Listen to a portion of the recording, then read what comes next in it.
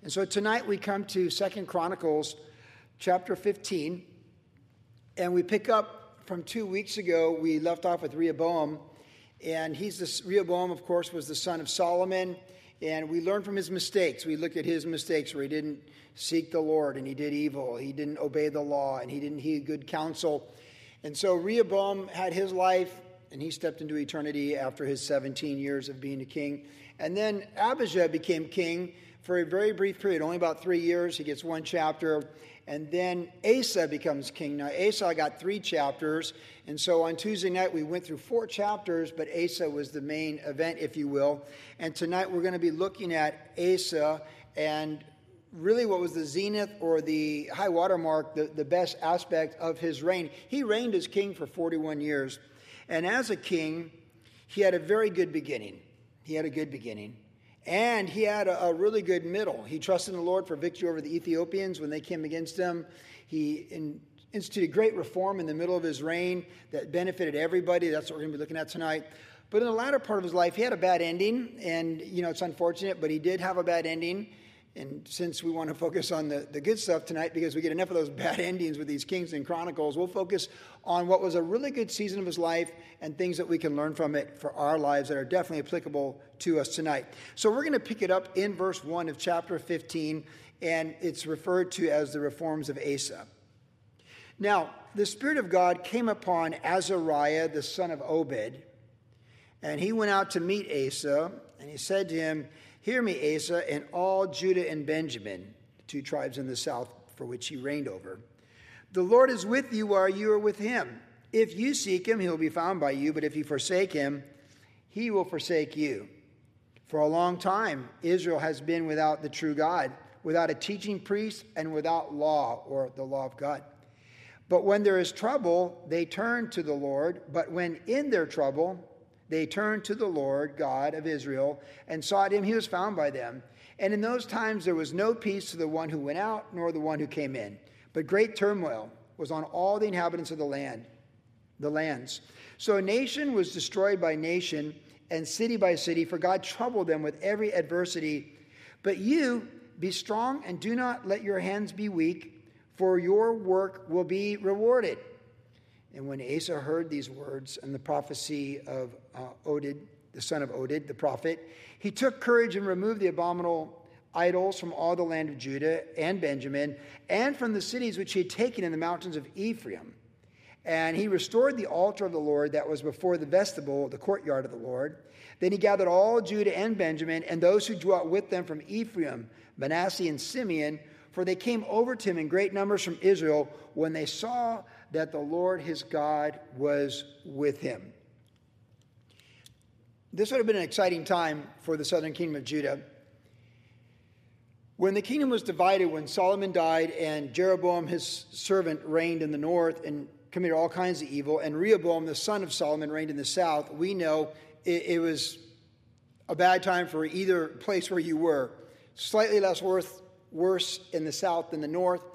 But we know that during that time, there was a migration of godly people from the north. The priests, the Levites, and the godly people were expelled and driven out of the north. They migrated out of the area and went to the south where Rehoboam was. So then Rehoboam reigned 17 years, and he stepped into eternity. They were defeated by the king of Egypt. They had that conflict. And then again, as I mentioned, Abijah reigned for 3 years and had a great victory against Jeroboam in the north within the civil war of the warring tribes. And then here comes Asa. So we know there would have been people that had migrated from the other tribes and mingled with the 2 tribes of Judah and Benjamin in the south. It's like a clear territory. These 10 tribes in the north, 2 tribes in the south. But the people of these tribes, they had migrated and they were down there. And we see that even in this text tonight. And so here's Asa. He's getting traction. He's finding his way as a king. And the Lord speaks to him. It should always get our attention in the Old Testament whenever we read that the Spirit of God came upon somebody. Did you catch that? I mean, that's not real common in the Old Testament. You don't see it that often. You do see it, like the Spirit of the Lord came upon Gideon and he blew the trumpet, right? Like those things happen. But, you can get a lot of Old Testament without reading about the Spirit of God coming upon somebody. So this is pretty profound. It's a dark and difficult time politically and spiritually and morally. And the Holy Spirit comes upon this prophet and doesn't just come upon him, but speaks a word through him to King Asa and the people of the south. God is offering them a revival, a renewal, a restoration. He's offering them an opportunity in their generation to go for it with him and change the storyline that they've inherited from the previous couple generations, going back to Solomon's failures and the idols being placed on the hills for all of his idolatrous wives and concubines. That's our context. Now, in this segment of Scripture, the first part, the Lord directs word to those that are there and now, right? To the king and to the people, the here and now. But he references things that were outside of their control, that preceded them, and in those days and in those times, and there's trouble and tribulation and adversity. He references what they knew and understood in their environment that was around them, they had no control over, but he brings it back to them. And then he makes this very profound statement in verse 7. In the contrast, he says, "But you be strong and do not let your hands be weak, for your work shall be rewarded." What a powerful phrase when the Spirit of God is speaking. To have the Spirit of God speak to you, and he did speak to Asa specifically, and in general to the people. A specific word from the Lord. Can you imagine if the Holy Spirit spoke directly to you? Well, he does through the Scriptures right now. All the promises are yes and amen in Jesus. But if you got like this kind of thing, where you really got the fresh oracle of the Lord through the prophet of the Lord, and God simply said, your work shall be rewarded. It's good to get that reminder. It's a very powerful phrase, your work shall be rewarded. This word in the Hebrew is only used twice. It's used also in the book of Jeremiah in a difficult time where God's promising reward for faithfulness in a difficult time. It's only used twice. If you use a concordance and even looked at New Testament or translations in the New King James for the word rewarded, Jesus uses the word rewarded. Then you got your reward or you lost your reward. He uses the same idea, and then it's there in some other places in the New Testament as well, about maybe 15 times. So maybe 20 times in the entire Bible we get this idea of being rewarded. Now, when we think of being rewarded, we feel like, you caught the bad guys, like in a Western movie, and you get a reward for it, something like that. Or you think that, you're faithful on the team, you did all these things, and you get recognized and rewarded for what you did to the team. For example, in the NFL, the National Football League, they have the Man of the Year Award, the Walter Payton Man of the Year Award, in honor of Walter Payton for all the great things he did for the community of Chicago when he was a great Hall of Fame running back before he died. By the way, a wonderful Christian man, too. And every year, each team has one athlete that's recognized for their community service on behalf of their franchise in community and bettering humanity for their community in all the NFL cities. And one of those guys gets recognized and rewarded as the Man of the Year for the NFL. So in my mind and your mind, we should be thinking reward is something that you earn. You got the bonus from the boss because you hit your sales margin and you surpassed it, so you get your reward. In baseball, a lot of the new contracts the guys will sign, and then you have rewards. You have a bonus if you hit this many home runs and this many RBIs, and you get a reward. So I think most of us understand the idea of a reward is something that you're going to get. But for most of us, a reward might be defined intangible. Again, if we were a pro athlete and we had a bonus for certain things, we would know, hit this number and you get a reward. I remember a couple of years ago, Tom Brady had to throw an extra pass, I think it was to Gronkowski when he was with the Tampa Bay Buccaneers, for him to get his $500,000 bonus. And coach had pulled Tom Brady out and he says, no, I'm going back in. I got to throw a pass to Gronkowski to make sure he gets his $500,000 bonus for his 60 catches on the season. Brady was aware of it and went and did that. So those are defined rewards that we can understand in our life. Achievement awards. Well, the beauty of the Lord's awards is that we don't really even know, we don't know until we get to eternity what the reward is. We don't really know all the good things we did, what the value is. It's almost like the compound life of good decisions day after day. This thing you did here, a cup of cold water in Jesus' name. This thing here and that thing there. And we don't really even know like how much is really in the account of awards and rewards with the Lord. We're not going to know until eternity. It says in 1 Corinthians chapter 3, talking about ministers and their ministries, that their ministries will be tested by fire and they will receive their reward before the throne of God based upon that which is like precious metals. In other words, what they did that stands the test of holy fire. And if it didn't have the right motives and wasn't for the kingdom, then it's wood, hay, and stubble and it's burned up. And I think that's a really good image for all of us to understand for just a life of wanting to serve the Lord and do what's right with the Lord. Because we don't have clearly defined awards or rewards with serving the Lord, we just know we should always do the right thing because it's always the right time to do the right thing. And it's what, it's like the bracelet. What would Jesus do, right? WWJD. What would Jesus do? We understand that. But, it's all by faith, isn't it? It's all by faith. And in this text, it's a great opportunity for the Holy Spirit to remind us tonight that your work will be rewarded. Your kingdom work, that every little thing you've done for the Lord in your lifetime with Jesus will be rewarded in eternity. There will be reward for it, for sure. God will reward everyone. In fact, we're told in the totality of the Bible, there's the reward for obedience and faithfulness and good fruit, and there's recompense for evil. Evil will get its just due as well. There's perfect justice in eternity, for sure. So as we think about this, and we think about our work being rewarded, there's some very simple and yet good reminders of what that work is like for us with the Lord that we can take and receive from the text tonight. The first thing about our work being rewarded, it is self-determined. There is a calling on our life. As Jesus said, many are called, but few are chosen. Why are few chosen? Because few are willing to respond. Narrow is the gate that leads to life. That's why few are chosen. The calling's there. God so loved the world, he gave his son. But he's not willing that it should perish. But there is a self-determination and an accountability for personal faith or unbelief with the Lord. That's there in Revelation chapter 20 when the books are open and people stand before Christ.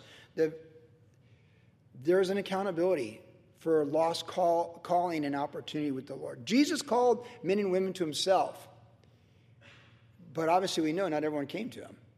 And in this text, there is a profound and powerful exhortation that holds Asa and the people, but more so Asa, accountable for the call of God on their life. And there's a self-determination.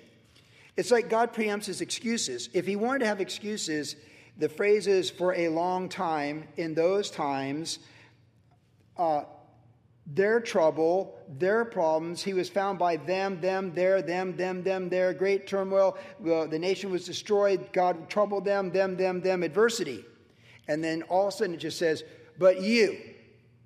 Man, that's like a song where it's like going, boom, boom, boom, boom, and it's like, boom, boom, boom, boom, you get a drop. It's a total cadence change. Absolutely a cadence change. Think about it. They did this, they did that, hard times, this time, adversity, and all of a sudden, enough of all that you know about your world, but you. And isn't that what it always comes down to? But you. God just preempts any excuse he has and just says, but you. Yeah, we know it's been a hard time before you're born, since you've been born. We know there's been trouble, adversity. We know that.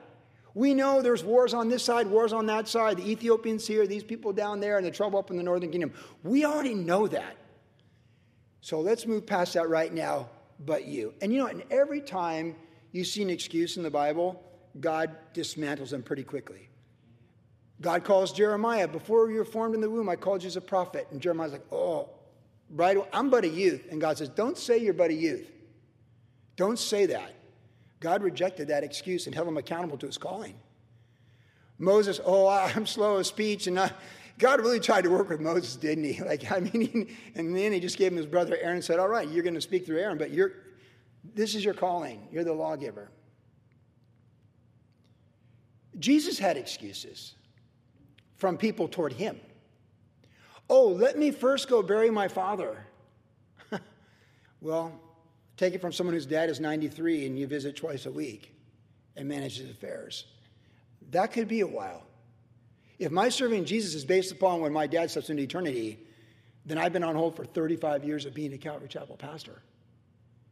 There's always an excuse. Oh, my mom needs so much care now. My dad needs so much care. Oh, the boss has me working overtime. Oh, the kids. Oh, you can't believe what my adult kids are doing to me. Oh, and oh, man, we're about to lose this property if I don't do this and that. Listen, there's an endless line of excuses, and humanity's had them since the garden.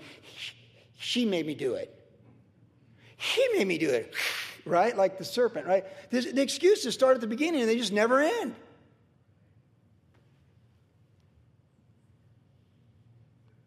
Self-determination with the Lord is accepting responsibility before the Lord.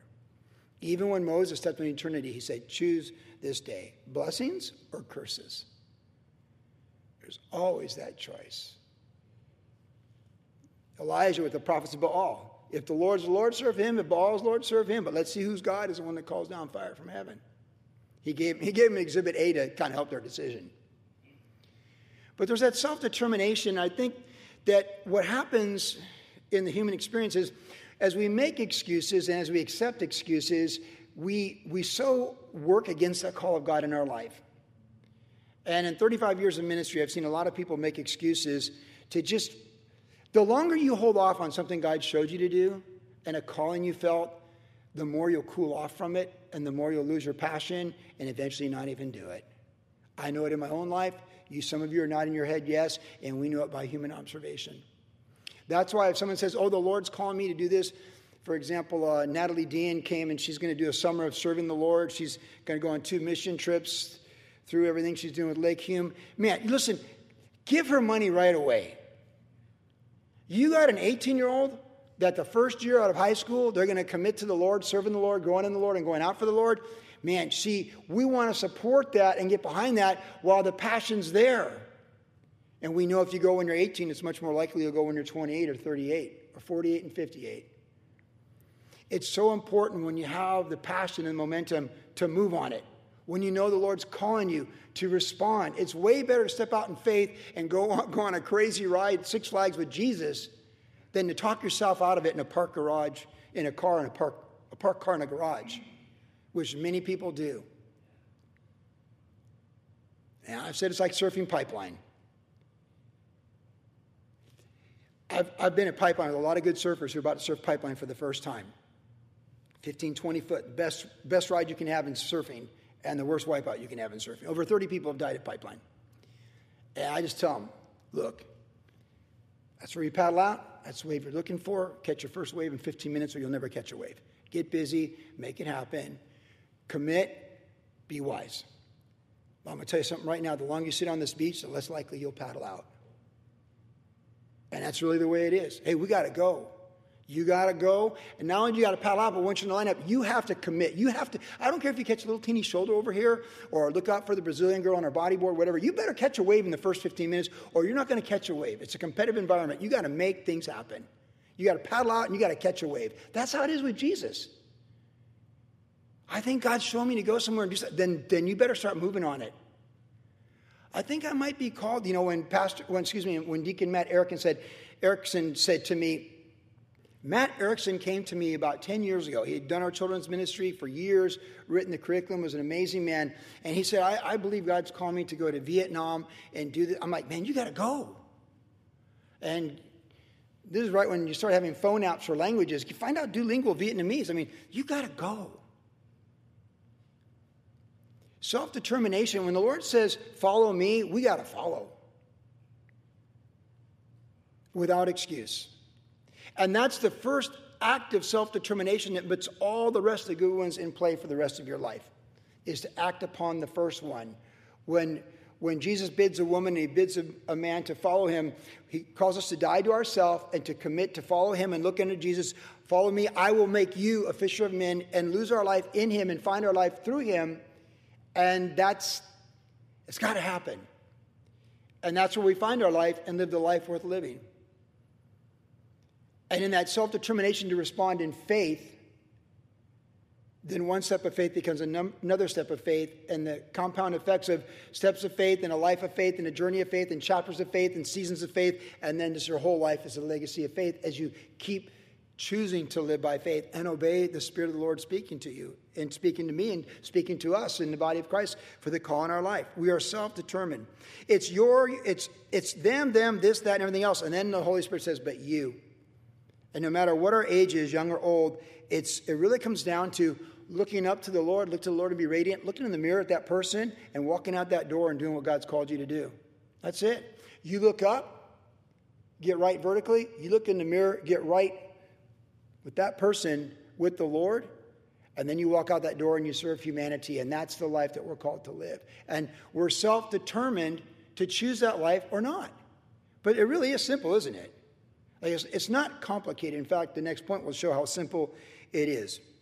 The need to understand our calling is there, but the destiny of the calling is really fulfilled for our place in the universe and the human experience by not blaming the environment, not making excuses, but accepting responsibility, embracing the opportunities, find out what it is we're called to do, and go get it. I was going through my emails today, and I saw the email that Anthony Dean sent Brian McDaniel's latest thing coming out of Haiti, and he's in this thing, and they're handing out Bibles, and they've turned the tide on the evil in their region, and good things are happening now. And I just think, like, Brian McDaniels is just so amazing. Some of you know him. It's just like, how do you even do that? Where people are killing each other, roadblocks, and doing all this stuff, and stealing, and the port, and all this crime and corruption. He just keeps going back, and now he's just like handing out Bibles to gang members who just are being offered eternal life. You find your calling, and you go get it. Brian McDaniel went on all kinds of missions. He was a financial investor guy a long time ago. And 20 years ago at WG, he gave his life, well, he had given his life to the Lord. He got more fired up for the Lord. And he went on this mission trip here, and he went on that mission trip there, and then this mission trip. But somehow when he went to Haiti, that was it. Like God put him in the poorest, most violent country in the world and said, that's your calling.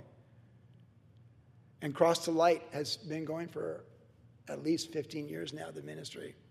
All those church plants. And see, you accept that responsibility, you go get it, you find it, and you make it happen without excuse, and I would say even without distraction.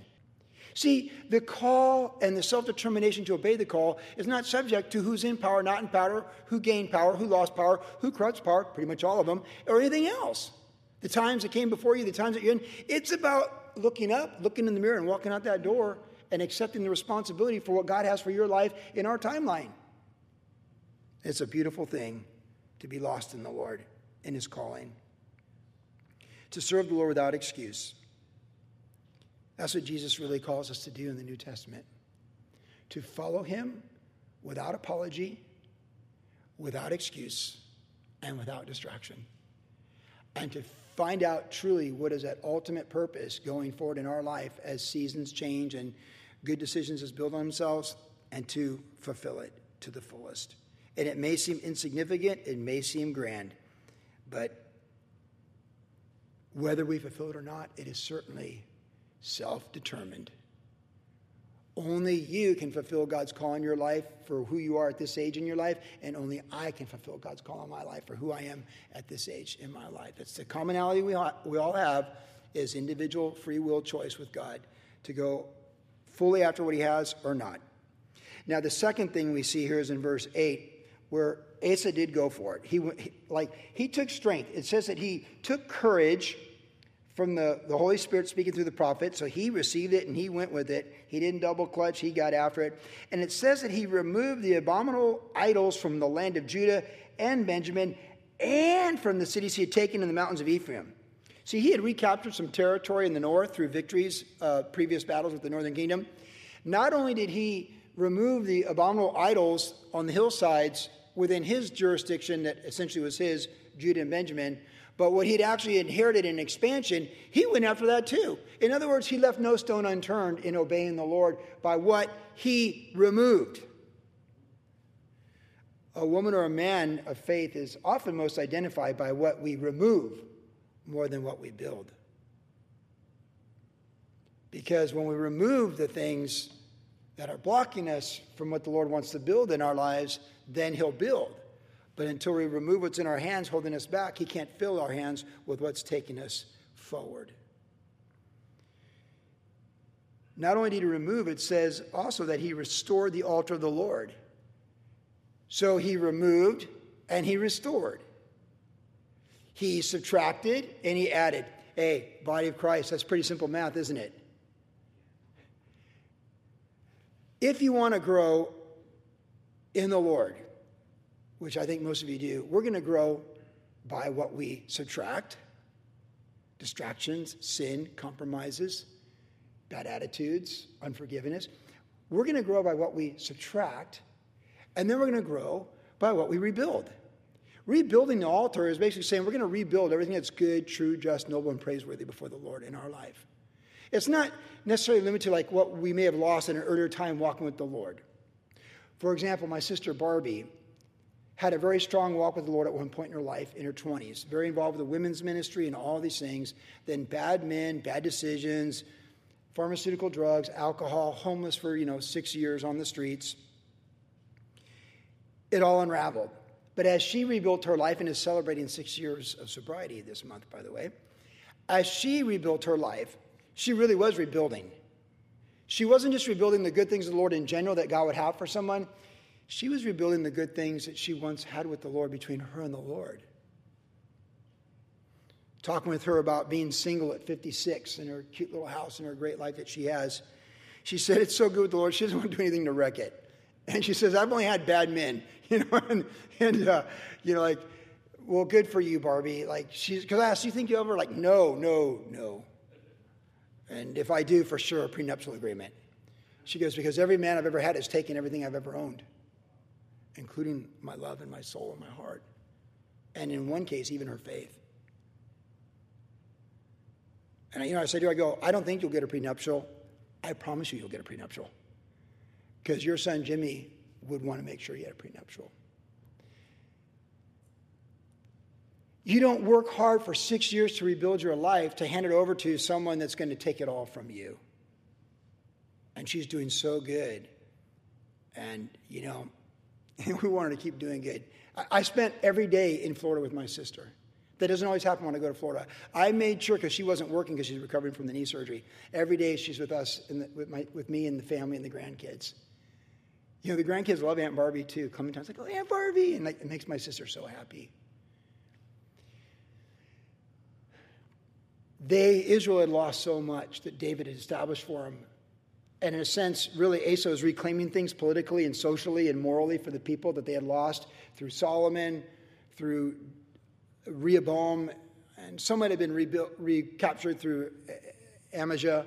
But the invitation from the Lord, but you, was not just it really was to do what's right in his own life, that self-determination, but really for the people as a political leader, that there are things you can do, political decisions and power you have as a king, that you can make things better for everybody and make things right with the Lord. And so he removed the things that were offensive, that were evil and contrary to the Lord. He removed them, and the thing that would reestablish the things of faith, obedience, truth, holiness, joy, hope, and peace, he rebuilt those things. That altar being rebuilt represents all of that, because that's all the Lord offers us through obedience.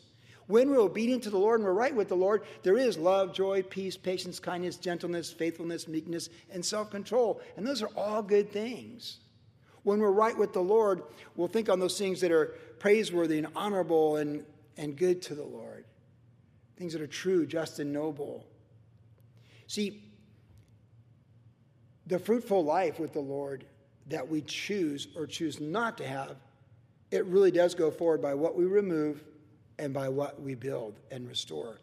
And I remember when I was coaching the Chilean surf team, the Olympic surf team, with Manuel Selman, who did go to the Olympics, that first Olympic experience in 2021. And I remember working with Manuel Selman. He's a very bright guy, very great athlete too, and super driven. Of course, he's an Olympian, and he's an outstanding athlete, very elite, highest level. Speaks English like a first language too. And he was kind of hit a wall like about 6 months. It was after I retired from the U.S. surf team. We got together in Oceanside, and he kind of hit the wall because he was trying to qualify for the Olympics, get one of those 20 spots for that first Olympics. And I said, Manuel, the way you're going to make the Olympics is you need to figure out one thing that you need to remove from your life by 10 to 20% from your career and your personal life. And then you need to identify one thing that you can add to your life by 10 to 20% that will improve your life as a person and as an athlete. I'd never thought of that before. It's like it just came to me in that moment, talking to him. He's like, wow, that totally makes sense. That's exactly what he did. He got the last spot in the Olympics. He was the 20th qualifier for the first Olympic surfing experience representing Team Chile in the Olympics. And my good friend Magna Martinez, who replaced me as the coach of Team Chile, was his coach in the Olympics. I watched them at that event. It was amazing. It's true in athletics, but it's way more important and way more true. Because what does it say in Timothy? Godliness for physical exercise profits, somewhat, but temporal. But godliness, practicing and exercising godliness, has great gain and great profit. That's what we want to do.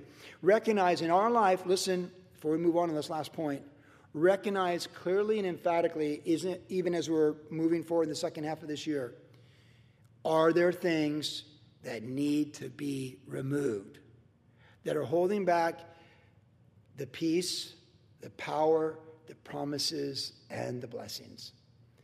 And are there things that I need to go after more fervently that will accentuate and build that? We talk about the consistency of good decisions. We talk about a pattern of life with good decisions. It creates momentum, and you're going like you're on that, remember the playground on the wheel, the rounder wheel, and you're all doing this. You're going in the right direction. And then, man, remember when someone come alongside and really get it moving? That's the inertia of full acceleration in the midst of the momentum. That's how you hit the super zone with the Lord. You're going like this with the Lord. You're going like this, and you get rid of things that are holding you back, and then now you're getting, and all of a sudden you just kick it in another gear, and off you go. And who knows, this might be the year of the Lord for you or me. Jennifer came to me today, my wife, and she said, hey, I read this devotion and that devotion, and they were both today about the return of Christ. And I said, ooh. And, my phone with all my stuff, and Jennifer's like, she just knows I got my phone. These are things for the day. These are my goals. These are my reviews and all that stuff. I go, look at the number one thing every day. D-O-L is the number one thing. Day of the Lord. I remind myself every day the number one thing is this could be the day of the Lord. Not just that he's coming for everybody, but he's coming for me. You be worried about you for day of the Lord. I'm worried about me. I'm thinking about me. The fear of the Lord is the beginning of wisdom, and knowing the Lord can come any day for you and me, which he will come, and only come once for you, to be ready for the day of the Lord. What do we need to remove that God will bless for removing? It's addition by subtraction, actually, right? You lighten your load. And what do we need to add to really increase the inertia and the power and the momentum of those good things of the Lord in our life? Only the Lord has those answers for you and me personally. Then we see the final thing here in verse 9. I love this. It says, so he did all this, and then all of a sudden verse 9 says, then he gathered all Judah and Benjamin and those who dwelt with them from Ephraim, Manasseh, and Simeon, for they came over to him in great numbers from Israel, when they saw that the Lord his God was with them. This is very easy to understand. This is what we call an effective witness. This is what we call being salt of the earth, letting your light so shine before men that they glorify your Father in heaven because of your good works. This is what we really want our life to be a light and a witness for the Lord, but an inspiration for others. When we accept responsibility for ourselves, and people hang out with us, and we're not blaming the boss. We're not blaming the president. We're not blaming the marine layer. We're not blaming the heat and the humidity. We're not blaming sharks, dolphins, or anything in between. Because I've seen both this year. Great personal growth with the Lord goes forward. And in general, even apart from the Lord, when we no longer make excuses and we don't focus on things we have no control over, we're focused on, but you, be strong. Strengthen yourself. Don't let your hands be weak, for your work will be rewarded when we just simply embrace what God has for us, and there's no more distractions. We're free. We're just free from the distractions. There's such clarity of purpose with the Lord. And when we live a life like that, and we're letting the Lord remove things, and we're letting him add the things, and we're removing that which is of the flesh and pride and stumbling, and we're adding that which is of the spirit and humility and blessing, people see it. People love to hang out with people that have humility and are spirit-filled. They may not know that's why they like having you around, but we're a blessing. And sometimes people don't want the light, so they expel the light. We understand that. Jesus said that. You might be the best employee, and they just had to get rid of you because they're just living in sin, and they see you every day, and it just convicts them of their sin, and they can't take it, and they need to get you out of there. That happens. But most smart people know, like Pharaoh knew when you hired Joseph in the palace, that this guy is going to make me a lot of money. This guy is going to bring blessings on my life. Joseph in the Old Testament, in Pharaoh's house, well, he brought blessings to his dad, Jacob, before his brothers betrayed him. In Pharaoh's house, Pharaoh prospered because of him. In the prison, the prison guard and the prisoners prospered because of him. And then when he became the number 2 man in all of Egypt and the surrounding nations prospered because of him.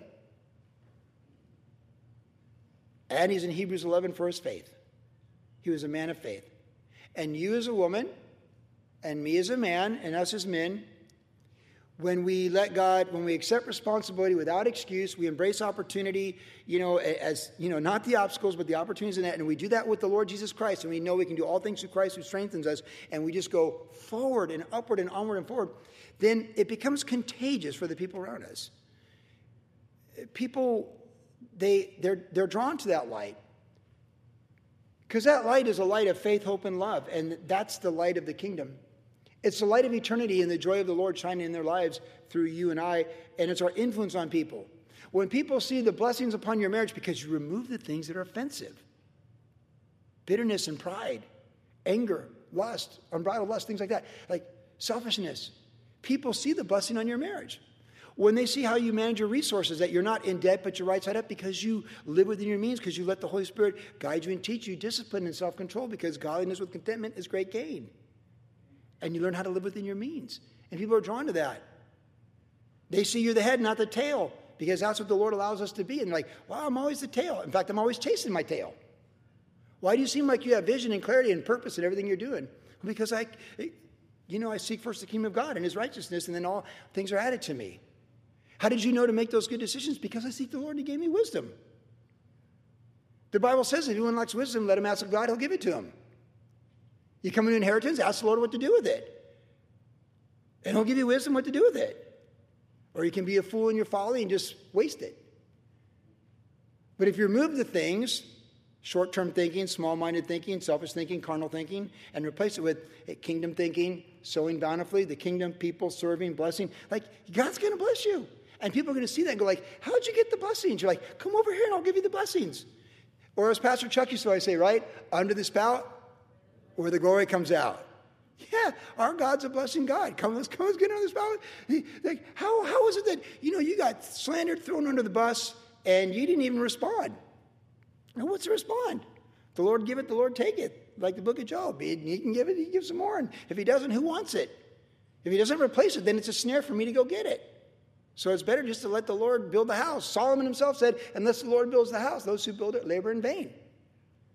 When people see our actions and reactions as a spirit-filled woman and a spirit-filled man by, again, choosing the right things, removing the wrong things, and adding the right things, it's the work of the Lord, and they see it. The work is in us, in our character, and how we are as people of faith, and then it's through us in how we just handle things. It's a beautiful thing to live by faith and let the Lord just work through our life. You're little Miss Sunshine. You're Mr. Happy Face. It's not a perfect day every day. It's not a great day every day, but we're going forward every day, and we're making good decisions as a whole. That's how it's meant to be. And in being that way, we inspire others. When we strengthen ourselves and we take courage and we don't have weak hands, right? So many people seem like they're kind of weak and impotent these days. There's no power. It's like the old Warner Brothers cartoons, bang, sign, bang. There's no power. We need some, like when people really see that the power of the Lord and the love of the Lord and the fruit of the Lord and the blessings of the Lord, man, it's a beautiful thing. And it says they gathered. They gathered. That's what our life is. Our life with Christ is gathering people to Christ through the light of Christ in our life. Our life in Christ is gathering people because we're salt and they're thirsting for the living water. And Jesus said he's the living water. That's our life. Again, some people don't come to the light because they love darkness. But a lot more people come to the light when they see the quality of life in the light. And Jesus draws men and women to himself. Jesus could make your greatest adversary fall on their face and acknowledge your faith in 1 second. We know when the angel of the Lord shows up in the Old Testament, hey, everybody's on their face, on the ground. And you think, why doesn't the Lord do that? Why doesn't he just say, get saved or else? Like everyone, the whole universe, the whole planet, 8 billion people on their face. Get saved now or else. Like, no, that's not how the Lord works. That's not self-determined choice. That's robotic. It's not how the Lord works. And he chooses to work through you and me. That's the most amazing thing, right? The glorious gospel works through you and me. The keys of the kingdom are entrusted to us, not by what we conquer, but how we serve and how we live. Asa made really good decisions. He was held accountable, but you. And when God said, be strong and do not let your hands be weak, he heeded that. And he took courage, and he removed this, and he restored that. And in so doing, his courage and his faith and his actions inspired not only the people that he inherited as a king, Judah and Benjamin, but people from other tribes were drawn to him. In other words, the influence of his life exceeded the boundaries that probably anyone would have thought his life could have been. In other words, you need a bigger vision. Or you're going to need a bigger net. Or you need another boat to help you with what's in your net, like in the Gospels. Small-minded obedience becomes big-minded fruit with the Lord. And all those good decisions, year after year, day after day, year after year, produce an incredible inspiration and influence of your life. His life was an inspiration, and it was a great influence on his generation. He reigned 41 years. Some things went bad the last few years of his life, but that was his choice. What if you and I were there and we're inspired by him when he removed these things and restored the altar, and we decided we're going to obey the Lord, and even though the king's in trouble right now. He made a deal with Ben-Hadad. Yeah, you hear he's got a foot problem right now, and he threw the prophet in jail. Like, well, too bad for the king, but we're going to do the right thing in our house in Judah. You see what I'm saying? Even though he went bad doesn't mean any of these people had to go bad. Because a king goes bad doesn't mean we have to go bad. Because a boss goes bad doesn't mean we have to go bad. Because a spouse goes bad doesn't mean we have to go bad. Because parents go bad doesn't mean we have to go bad. Because children go bad doesn't mean we have to go bad. We choose to do the right thing. And to choose the fear of the Lord and obedience to the Lord is the wisest choice we'll make every single day. And it'll always have blessings upon it. And in so doing, our work, that workmanship, from before the foundation of the world that God has called us to, and through obedience, entering into it becomes destiny of our life. That work will be rewarded for all eternity. So keep removing the things that should be removed, and keep adding the things that should be added. And don't worry what the score looks like right now. It'll all play out on the day of the Lord.